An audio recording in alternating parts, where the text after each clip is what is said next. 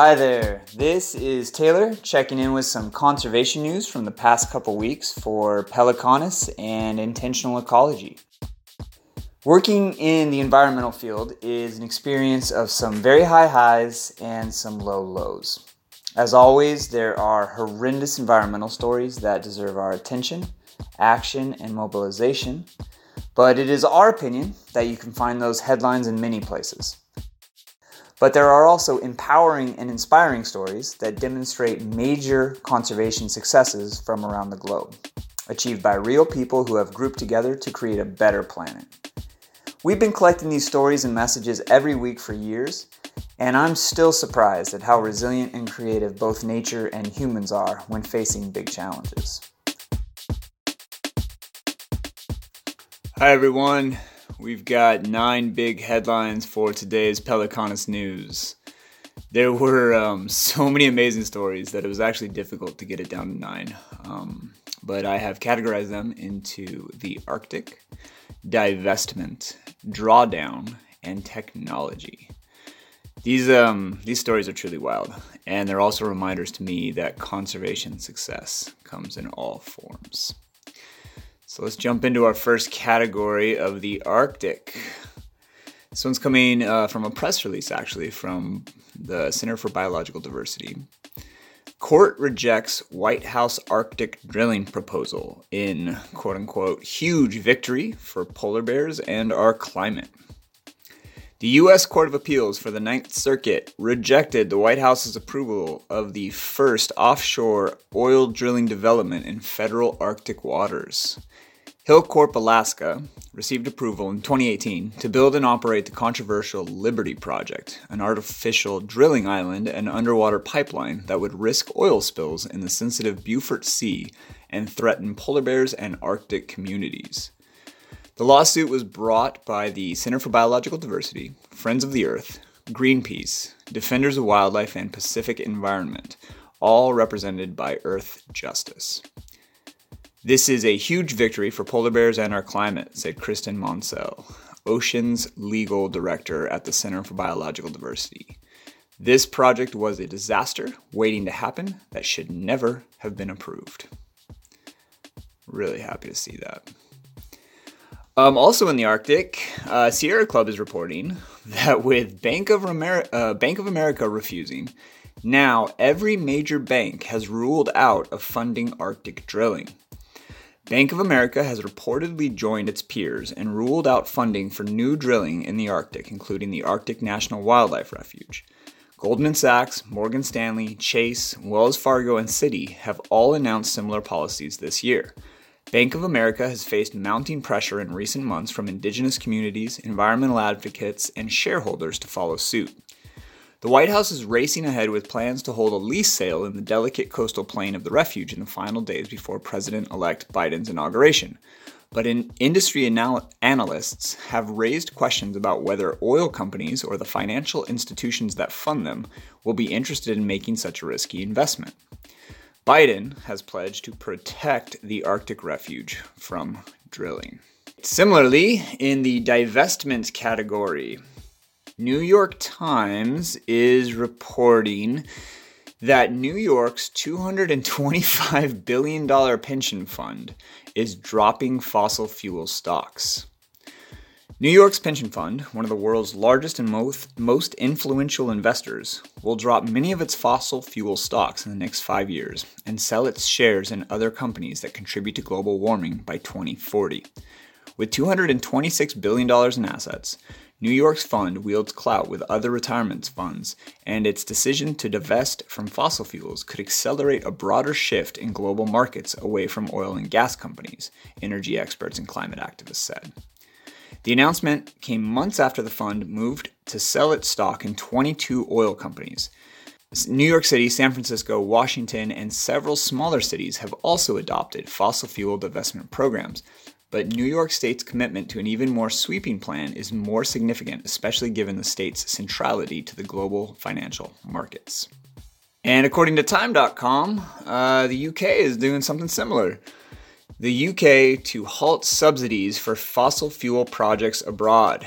The UK government will end taxpayer-funded support for fossil fuel projects in other countries, Prime Minister Boris Johnson announced, in the hopes of setting a global example as the country prepares to host a UN climate summit next year.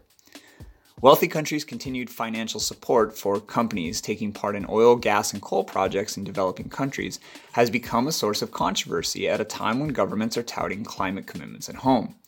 Climate campaigners argue that by backing investments in overseas fossil fuel projects, developed countries are not only betraying their own climate commitments, but helping to lock poorer countries into long-term use of polluting energies. To the drawdown category. This one is out of zmescience.com. Japan plans to join the pack and ban sales of new gasoline cars by 2030. Japan will soon join the growing list of countries set to ban sales of new gasoline engine cars. The new policy, which should be announced as soon as next week, would ban sales by the mid-2030s, encouraging instead the use of electric or hybrid cars across the country to lower the country's carbon emissions. Prime Minister Yoshihide Suga wants to accelerate the decarbonization of the automobile industry as part of the country's climate goals. Japan has already committed to being carbon neutral by 2050, in line with the Paris Agreement on climate change. Speaking of which, out of theguardian.com, New Zealand declares climate emergency and has pledged to go carbon neutral by 2025. New Zealand has declared a climate change emergency and committed to a carbon neutral government by 2025 in what Prime Minister Jacinda Ardern called one of the greatest challenges of our time. A motion tabled in Parliament recognized the devastating impact that volatile and extreme weather will have on New Zealand and the well-being of New Zealanders on our primary industries, water availability, and public health through flooding, sea level rise, and wildfire. This one is coming out of mining.com. Pakistan will not approve new coal power plants. Pakistan's Prime Minister Imran Khan announced that as part of a number of efforts to counteract the effects of climate change, his administration will not approve new coal-fired power generation projects. We have already scrapped 2 coal power projects which were supposed to produce 2,600 megawatts of energy, and we've replaced them with hydroelectricity. Khan said during his address at the Climate Ambition Summit 2020, which was hosted virtually by the United Nations, the United Kingdom, France, Chile, and Italy. Khan also talked about indigenous coal and said that his government has decided to support initiatives related to producing energy from coal to liquid or coal to gas so that the fossil fuel doesn't have to be burnt. We have also decided that by 2030, 60% of all energy produced in Pakistan will be from clean energy, renewables, and also 30% of all of our vehicles will be powered by electricity, the Prime Minister said. All right, last category in technology. This one's coming out of utilitydive.com. U.S. battery energy storage deployments shatter record in Q3 with 7.5 gigawatts projected by 2025. A record-breaking 476 megawatts of storage resources were deployed in the U.S. in the third quarter of 2020, a 240% increase over the previous record, which was set in the previous quarter, a report from the U.S. Energy Storage Association found. The domestic battery energy storage market is set to grow sixfold to a total of nearly 7.5 gigawatts with a $7.3 billion annual market by 2025, predominantly due to large-scale utility procurements, most of which will be paired with solar resources, according to the report. They don't go into why this is really important, but I'll just touch on it for a second here. One of the limitations to transitioning to solar energy is the challenge of storing that energy. And so it ends up becoming a bottleneck. And so it decreases the ability for growth in that industry, solar industry. So the fact that this is just skyrocketing allows for more investment and more development into solar, which is a move away from fossil fuels. All right, last one. Out of China, ScienceAlert.com is saying that China just powered up its artificial sun fusion reactor.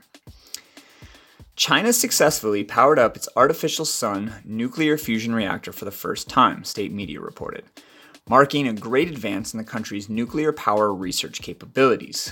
The HL-2M tokamak reactor is China's largest and most advanced nuclear fusion experimental research device, and scientists hope that the device can potentially unlock a powerful clean energy source.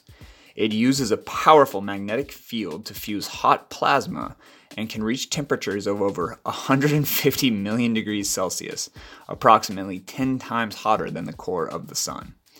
The development of nuclear fusion energy is not only a way to solve China's strategic energy needs, but also has great significance for the future sustainable development of China's energy and national economy, said the People's Daily. Again, this one's a little bit challenging to get your head around, especially if you don't support nuclear power as part of the portfolio for moving away from fossil fuels. But this kind of technological advance is really important for understanding energy development. And the fact that China and a few other countries have really been pushing this is really fascinating for a few reasons, but one, that they're actively looking for ways to move away from fossil fuel energy. So I hope these stories bring some optimism and lightness to the middle of your month, and I look forward to sharing more in the future.